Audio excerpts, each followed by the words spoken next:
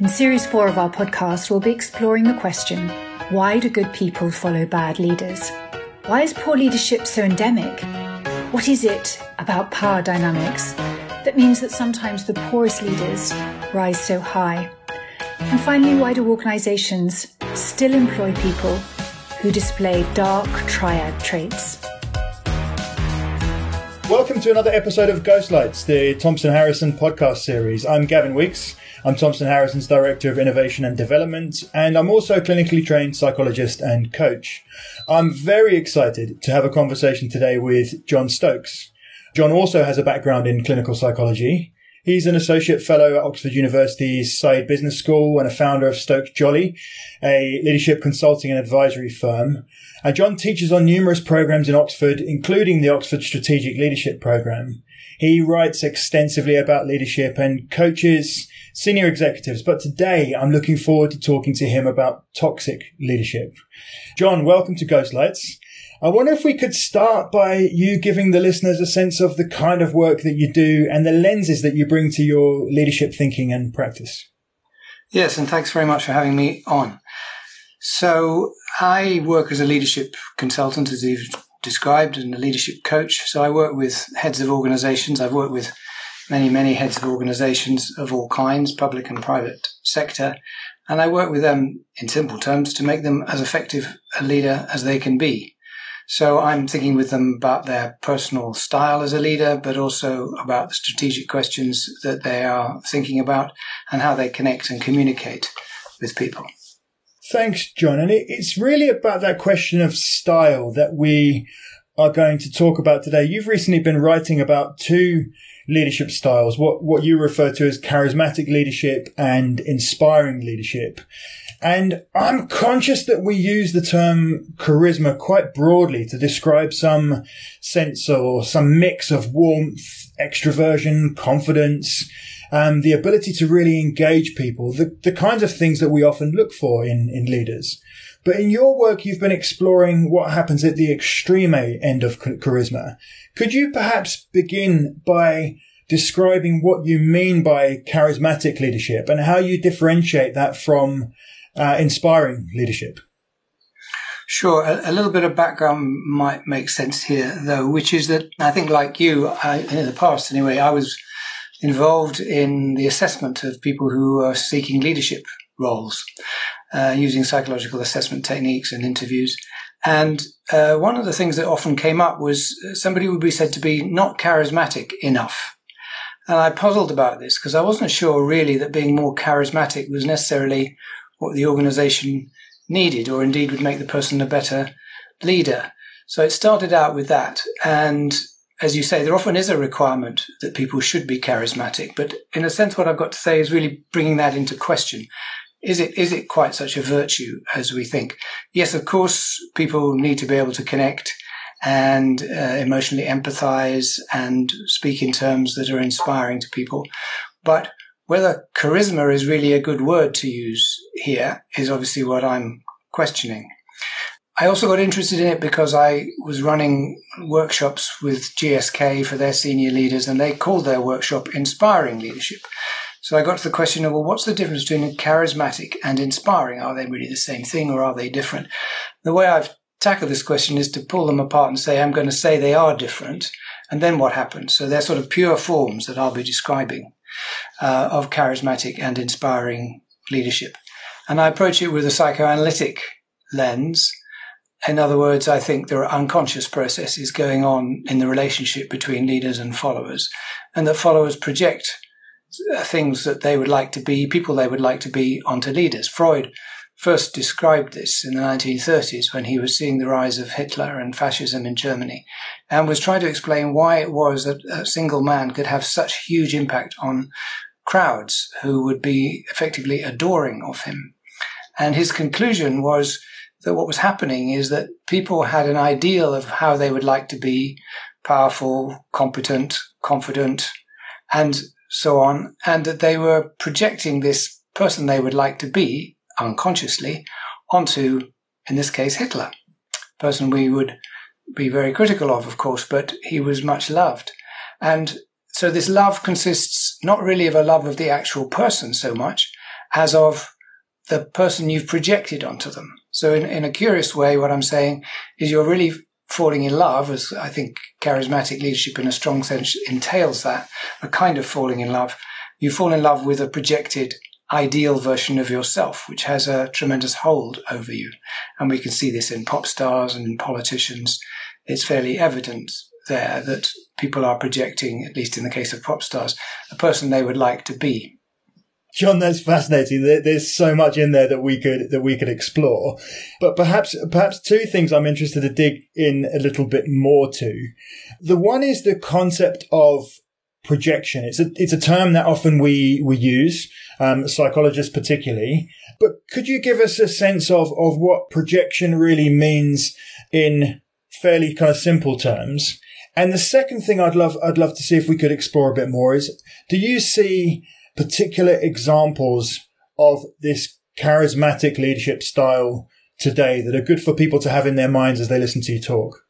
Sure. So the idea of projection, again, a psychoanalytic idea, is the idea that it stems from the idea that we are not conscious or unconscious of certain aspects of ourselves which we disapprove of in some way or other. And what happens in projection is we project an aspect of ourselves onto another person. So let us say we're angry, but don't want to recognize that we're angry, say with a parent figure as a child. And what we project is a feeling, I should say, that the parent is angry with us. So in that sense, the thing gets reversed, and I feel somebody else is angry with me, though in fact, I'm angry with them. So, I mean, I could obviously talk further about it, but people probably people use it in everyday language. Psychoanalysis, one of its impacts has been to change the way in which we talk about human beings, and projection is one of those cases. Often what we do when we are particularly annoyed with somebody is we're really projecting a part of ourselves that we might like to be. So we can get very annoyed by somebody who's confident, and that can be very irritating to us. But maybe it's also because, rather like I'm talking with a charismatic leader, they represent something we would like to be. So you also asked me about today and what's happening in the world today, and although I've been working on these ideas for many years, we have got a wonderful example of the distinction between the two in the case of President Putin and President Zelensky of Ukraine. So President Putin is an archetypal, charismatic figure. He himself is not a particularly charismatic individual. There have been some excellent podcasts on the BBC, people who knew him before he became president. And he was actually quite a slight character, relatively quiet, somewhat shy, confident, yes, but not charismatic. And he's an example of somebody who's built himself up into being a charismatic leader. And the charisma that he has is in part simply that he's got the word president in front of him. And so charisma can happen through our projection onto somebody called the president.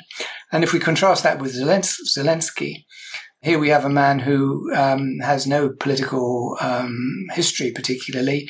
He becomes president. Before that, he was an actor or a comic, in fact, and therefore a very skillful communicator. And perhaps I should speak now a little bit about the difference between charismatic and inspiring. Would that be a good moment? Yes, it would be, John. Thank you. Because I'm wanting to argue that Zelensky represents what I'm calling inspiring leadership, where the charismatic person is one who really comes into being at a time of crisis, when a group or an organization or a country feels itself under threat, and somebody who offers to solve this problem as if by magic. There's no work required. We simply follow the charismatic leader. The inspiring leader operates in a different way. It's not involving projection in the same way.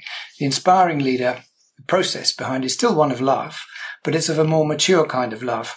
Again, built into the human social species. So falling in love is how we create bonds initially. And then there's a more mature form of love, let us say parental love, the love that a parent has for a child, which is a more mature form and puts the child's interests actually ahead of the parents. That's the point of it. Whereas in falling in love, it's not the same. They're not the same situation.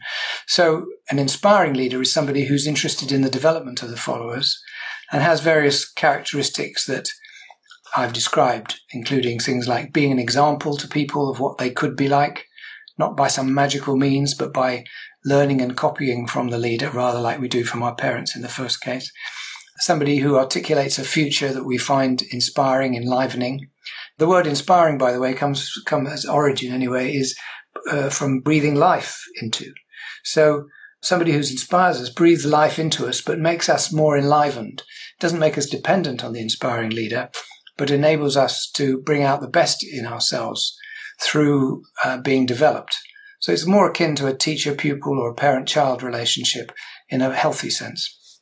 That's fascinating, and I think just in that case study, there's so much to unpack. Particularly as you say, that when you think of Putin, other than sort of topless horse riding and his constantly turning up in judo outfits at the Olympics and things, you don't think of somebody who is particularly engaging to other people. And when you see Zelensky, somebody that until a few months ago nobody really even knew, you get that very strong sense of almost an immediate ability to convey warmth and connection. So they, at the superficial level, they present very differently. But then also in what they say, you have Putin's very simple narrative about Ukraine was always part of Russia and now we're clearing of all these Nazis. And you have Zelensky who, you would think would just rely on a very kind of fear-based narrative, often tries to convey this message of hope, which seems much more like your description of inspiring conversation, articulating a future that we find enlivening, I think were the words that you used. Mm. Yes, because what the charismatic leader really persuades the group that he or she has the solution. I am the answer. I am the charism in a religious sense. So I have this charismatic quality, and because of my connection to the future, I know what we should do. You don't have to bother yourselves. Just follow me. Trump has many of these characteristics. He's not really inspiring people to do anything very much. He just has the answer to questions. And this is attractive to people who are feeling downbeat, oppressed, and so forth. And so he has enormous influence over them. So it's as if we have the answer. It's an as-if world that the charismatic leader creates. Whereas the inspiring leader is really asking the group the question, what if we did this? What if? So Zelensky, obviously, you can all think of examples where Zelensky is really saying, what if we stood up to these people? What if we thought of ourselves in these ways? What if we thought of ourselves as heroes against the Russian invaders and so forth? So he's painting a picture into the future of things that people could try and do. He doesn't have the answer. Indeed, he confesses often he doesn't have the answer, whereas Putin certainly never does that. Putin has the answer. It's somewhere in Putin's head, and it will get delivered. John, it's really interesting to contrast the way that they communicate differently. But in your thinking, in your work, have you come to develop any theories as how they think differently? The charismatic leader, do they really think they are the answer? Or is that in some way a kind of defense or a kind of rejection of fear or complexity on their part? Well, yes, I do. I think they do think they have the answer. They are the answer is more precisely it. I think I am the answer, and have a strong conviction that they are the answer. Their thinking is quite limited. They're not particularly rigorous in their thinking or logical in their thinking. It's a primitive emotional appeal. I am the answer, and I can, if you follow me, you will, go to the promised land or whatever. So it's a form of psychology in which the leader has needs. And if we try and analyze these people, and the trouble is, you can't really analyze people at the distance that we're in. But one has had patients in the past when I was a psychoanalyst, and I can think of clients I've had who are very keen to have the adoration of others, the admiration of others. And these are people reminded of the character Tinkerbell in Peter Pan. And if you've only been to Peter Pan with the pantomime, not the pantomime, the play, Peter Pan. Anyway, there's a point in the play where everybody is told they have to clap hands for Tinkerbell or her light will go out. And so the children all clap their hands and the light goes down, and they clap louder and the light goes up. So the charismatic leaders are a bit like that. They're entirely, in fact, dependent on their followers. They are hungry. It's called mirror hungry in the jargon. They want to be admired. They want to see themselves being admired in the eyes of others. And contrariwise, the followers are ideal hungry, meaning that they are looking for some ideal which they don't themselves feel they have. They don't feel they have the solution to their own problems. They don't feel by organizing themselves they could solve their problems. They feel they must have some special person to do that. So it's quite a basic kind of psychology. You could use the word narcissism there if you wanted to, about the leaders. But there's certainly people who have a great hunger for love and generally don't have what you might call normal childhoods. There's often been some deprivation or violence in their background. And this again is why asking people to be charismatic is, I think, not a useful way to think. Certain people have had those experiences, and a very small proportion of those people may become leaders. Generally, political leaders, and indeed leaders of large organizations, typically don't have quite a smooth ride as children. Whereas majority of people may not have had those difficulties, but they can be inspiring without necessarily needing to be charismatic. John, as you were talking about Peter Pan and clapping hands for Tinkerbell or her light will go out, I couldn't help but think of Donald Trump on stage. If we leave the kind of the politics aside and we don't stray too much into two psychologists offering diagnosis of a president we've never met, one thing that you can obviously see is this: he absolutely seems alive when he's on stage, just talking in an almost kind of ongoing monologue as people cheer wildly and get worked up into seemingly more and more of a frenzy. Absolutely. Yes, I mean, I entirely agree. These people, if they're actors or pop stars, often will say, the time I'm most alive is when I'm on stage. And that's because of the energy and excitement that they get from the audience, which makes them feel they know who they are. And in the case of actors, who often have fairly complex or confused ideas about themselves, one reason why they've chosen to be actors, because then they can choose to be somebody, that having that opportunity, it gives them a sense of who they are. And likewise with pop stars. And we know when famous people fall out of favor with the public, that this can have quite dramatic consequences for them. Their world literally falls apart, and they start to fall apart because they aren't held by the crowd, with the adoration of the crowd.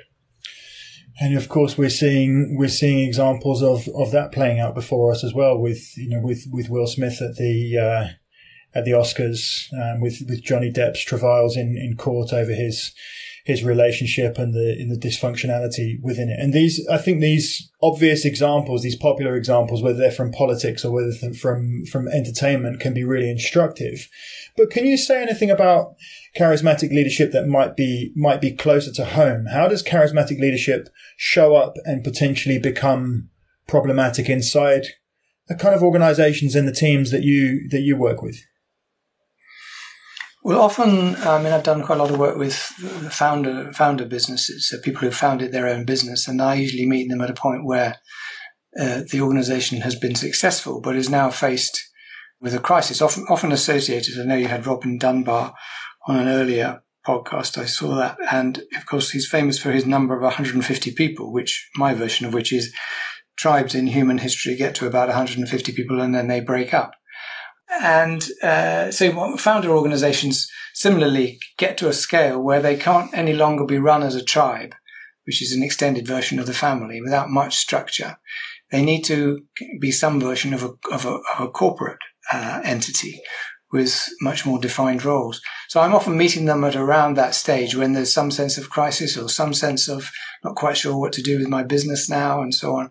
And these people are often very charismatic individuals, and even more so now they are associated with something perhaps very, very successful, and perhaps they made a lot of money. So the problem then is, who's going to run this organization other than the founder? And besides the difficulty of the founder letting go, because it's so much part of their life, there's also the difficulty that often they haven't actually developed leaders who might take over from them. And indeed, people who might have done have often exited the business because they get frustrated and fed up because they're not given much choice or authority to run their parts of the business.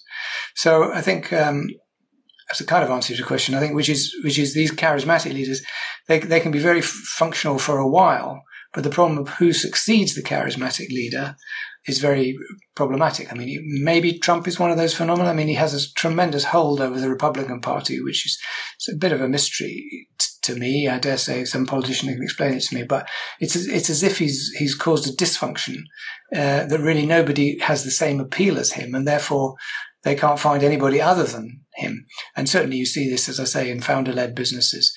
And being the follower to, or the subsequent leader, as I'm meaning here, to the charismatic leader is really very, very difficult. And there are many times when one's seen people who've been charismatic having difficulty finding a successor, and then when there is a successor, they are inevitably a disappointment because they almost inevitably don't have the same magic. So, the classic one will be Prime Minister Thatcher and then Prime Minister Major, who wasn't charismatic at all. And the Labour Party is beset with this problem of, well, we need somebody like Blair who's charismatic. And of course, the Labour Party hasn't found anybody, quotes, charismatic, close quotes. I'm not sure that is the answer to their problems, but that is how it is being portrayed. I think Starmer could be an inspiring leader, but he's not going to be a charismatic leader. And I think he could learn to be an inspiring leader. That's one of the things about inspiring leadership. Anybody can have a go at it. It's about connecting. It's about being prepared to have difficult conversations with people. It's demonstrating an integrity. It's about affirming people when they're doing well. It's being aware of the situation you're in. It's about emotionally connecting. These are all skills, and they can be learnt. And the theatre is the obvious place to go. A theatre coach can help you become more inspiring, but can't help you to become more charismatic, at least in the sense in which I'm using it. There are many books saying how to be charismatic, but I think they're really talking about how to be inspiring. Yeah, those kind of books seem to go a little bit back to more what I was talking about at the beginning of our conversation around warmth and empathy and engagement and the ability to foster some sort of connection with people, and not in what you're describing, which is almost the ability to create a kind of frenzy in people, to create incredibly dedicated followers who somehow make themselves smaller in order to follow you. When you were talking about founder leaders where their potential successors have often left the organization, is it your thinking that charismatic leaders need a particular kind of follower in order to function or to be effective? Yes, I mean, as I've said, they need somebody who's going to admire them. So that's somebody who's sees themselves as relatively weaker than the leader, and hence stronger characters will often have left by the time this question of succession comes along. So yes, they are a more supplicant, dependent type of people who themselves are not really equipped for leadership roles. John, in organisations, is it the case that you just have some people, in your view, that are these weaker, more supplicant people who are not well suited to leadership, or are people sort of squeezed into that position because they're not given the scope or the breadth or the development to be able to grow for themselves? Oh, sure, that is the case for sure. So yes, I mean, I'm like you, a great believer that you can certainly develop people and develop people's leadership skills at whatever level. We can all get better at leadership. So it isn't that they're incapable of that, but they may be in a mindset, because the mindset of the organization is to idealize in this case, the founder of the company, and relatively speaking, to say other people are much less significant. So these are people who often don't have strong self-esteem. And one thing we do want in leaders is people who at least appear to be confident. You need to put on a performance of confidence, because that's what followers want. They want to feel you believe in your own solutions. And if you have low self-esteem, then that's a much more difficult thing to do. So I suppose to answer your question is to say, I think people who've grown up in an organization and been working for a charismatic leader have often been battered and bruised by that experience. And it takes a while for them to reestablish their self-esteem. It may be simpler to leave the organization and develop elsewhere. Yeah, John, you also talk about the impact of context on leadership styles. And I was thinking, when I was reading your recent paper, that in Oxford you run the session where you talk about leadership in the swamp. And by the swamp, you're of course talking about the complexity and uncertainty that leaders always face. But of course, we all face that kind of uncertainty. Can you say anything about how charismatic leaders deal with uncertainty? How they potentially either deny or make us feel that the world is a bit more simple than it really is? Yeah, I kind of said that in a way when I say that they offer a simple solution. They have a simple formula. They have the answer. We should follow the formula, and we will get there. So they deal with complexity by simplification, by saying by denying the complexity and subtlety of things, and focus on one or two aspects. Now, in many ways, all leaders have to do this. I mean, one of the things a leader has to do is perhaps pick the top 3 or 5 things that are most important for their organization and focus 70, 80% of their time on those 5 things, where there are potentially 100 of those things. So I think leadership is always about reducing and simplifying things, but not in the sense that I have the answer and we don't need to do any thinking together. The difference with an inspiring leader is somebody who is, as you referred earlier, somebody who's relatively humble and says, well, I don't have the answer, but we can maybe get the answer if we work on this together. Whereas the charismatic leader is in a kind of black and white world, where things are either absolutely good or absolutely bad. And we attack the absolutely bad, and we are ourselves, or I am at least the leader, the absolutely good. So it's a very simple world in which is divided into good and bad states, essentially, whereas the inspiring leader sees the world as more complex than that there are shades of grey about things. We need to look at things from different points of view. We need to understand other people's attitudes and points of view. It's a more nuanced view of the world. Now, this is not to say that charismatic leaders can't be highly effective. They can be highly effective, and in wartime, perhaps to a degree, they're necessary. I'm talking about commanders of armies more than politicians. They maybe need that, because if you're going to put your life on the line, you need to feel there is a force bigger than me, something that I'm part of that's much bigger than me, that I'm prepared to lay down my life for.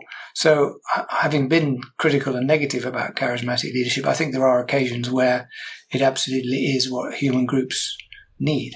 I wonder if in those situations that you're describing there, war being an obvious example of it, that the best leaders are the people who actually see the situation as complex. They do a bit more of what you talk about inspiring leaders doing, being able to say, well, there's 3, 4, 5 things that we really need to focus our energies on because we can't deal with everything, but that they can also put that into terms or make some kind of emotional connection with that, so that it doesn't become very dry and technocratic.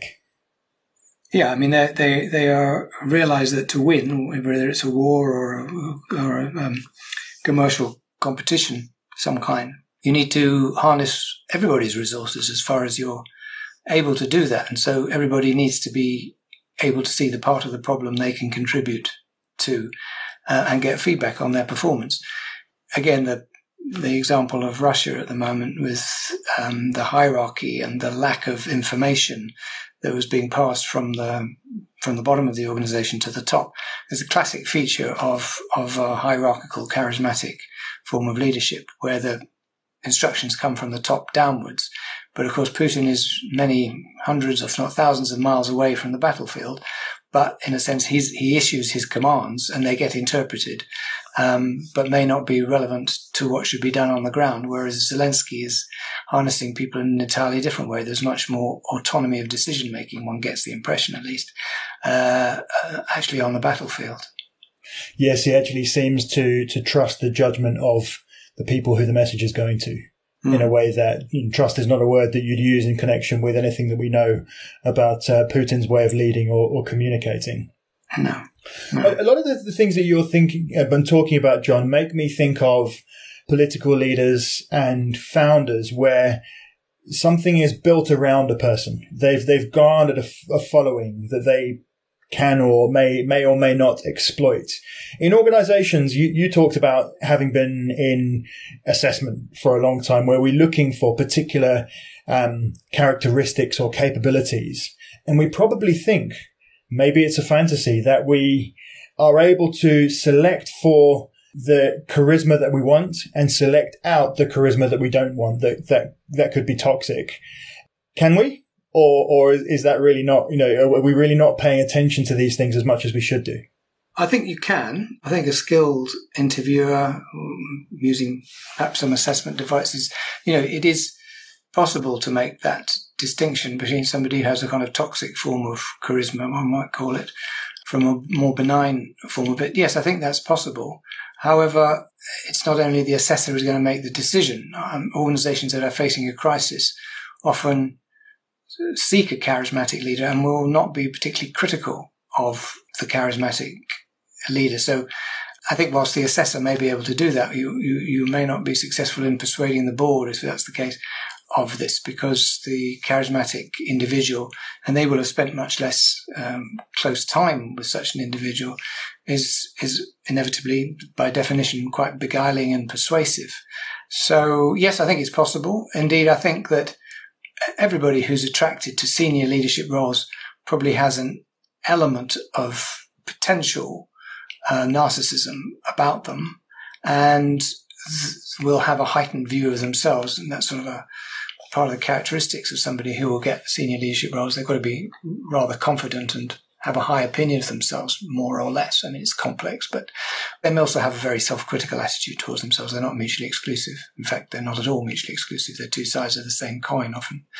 But I think one of the things that organizations need to recognize is that the people who will get into senior roles will always be people who may put their interests ahead of the organization, and that having a kind of health check system of some kind, maybe it's I would say not an annual appraisal quite, but why not? Actually, having said that, why not? I mean, the chief executive has an annual appraisal with the chairman, and one of the things the chairman should be doing is realizing that people who are attracted to chief executive positions have complex motives for doing this, and that some examination of where they are on the spectrum of toxic versus benign might be said to be part of the responsibility of an organization. John, I'm conscious of time, and we've probably only got one question left. But you talking about the kind of external checks and balances that you can have, that appraisal system, that looking out for traits and behaviors that might be concerning. Could you say a bit more about what some of those behaviors what would some of the signs be that you'd be looking out for in that case? I think centrally that they have difficulty seeing things from other people's points of view. There's a point of view that is my point of view, and my point of view is necessarily better than others. And I would, if I'm this kind of more toxic form of charismatic leader, will tend to quash and squash other people and their points of view.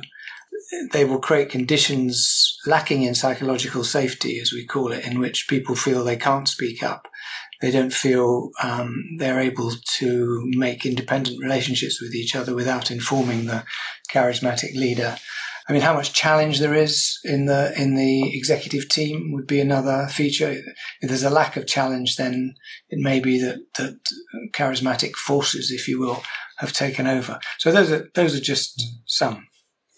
You've talked a little bit about these being styles which people have potential for. So some people tend to be more charismatic. That charisma in certain relationships that can become toxic.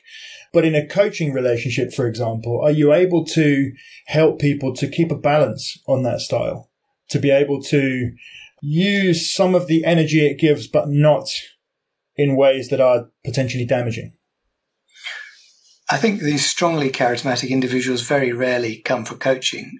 They may do if they're forced to, because they can also be bullies, and bullies can be told they must go and have coaching, but yes. The success rate isn't great, it has to be said. So unless they really feel their job is on the line, they're unlikely to make changes. I think, you're talking about more, as it were, normal or ordinary cases of charisma. I think broadly speaking, it can be quite a benign, positive force, but it is dependency inducing, and all organizations are structured as dependency hierarchies. So when people go into their organization, they step into a dependent mindset. I think I'd probably just respond by saying I think one of the things leaders, various levels in organizations, need to do is realize they have created, or they are now responsible for at least, an organization that induces dependency, because we want compliance, but we also want creativity. We also want freedom of thought. So I think it's more a question of being aware that how you can create conditions in which people can have their own minds and think for themselves, that is part of what I would call inspiring leadership, and that one's always up against the fact that as I say, organizations are dependency-inducing devices. John, that just probably at the end of our time, that makes me think there's a whole other several hours of conversation that could have around the kind of leaders that you need in those organizations where people have more creativity, where people are given more freedom of thought and freedom to act, and how you foster that more inspiring style of leadership. But alas, we're running out of time, and I just wanted to ask you, if somebody was listening to this and they were interested in some of the topics that you talk about, what would be a resource or a book or something that they could explore to read more deeply? There's a colleague of mine called Manfred Ketz de Vries, who's written a whole number of books on leadership, and he has also written about charisma. You could, if you're more of a scholarly type, go back to Max Weber, whose name we haven't mentioned, we should really have done, who was the first person to describe charismatic leadership. And obviously I've published an article which is perhaps a bit technical and sort of jargon-ridden, you might find, written for psychoanalysts, but perhaps we could put a link to that. Yes, I think we will, John. I think that's a good idea, and it is a scholarly and academic, but it's also fascinating, and it's also one that where really you give the theoretical background to some of what you've talked about, which we haven't had time to dig into today. John, any final thoughts before we finish up? I suppose the final thought is really those people who are listening, and I dare say charismatic leaders won't be listening to this program because they've no need to get advice from somebody like me. But just to remind you all that you can be inspiring. It's a matter of courage. It's a matter of putting yourself out there, behaving in a way that you want other people to copy, giving people a positive picture of the future, giving people good and critical feedback, all those kinds of things, which in both modest and more extensive ways, things that everybody can develop their skills at. And some of that is expanded upon a bit in the article.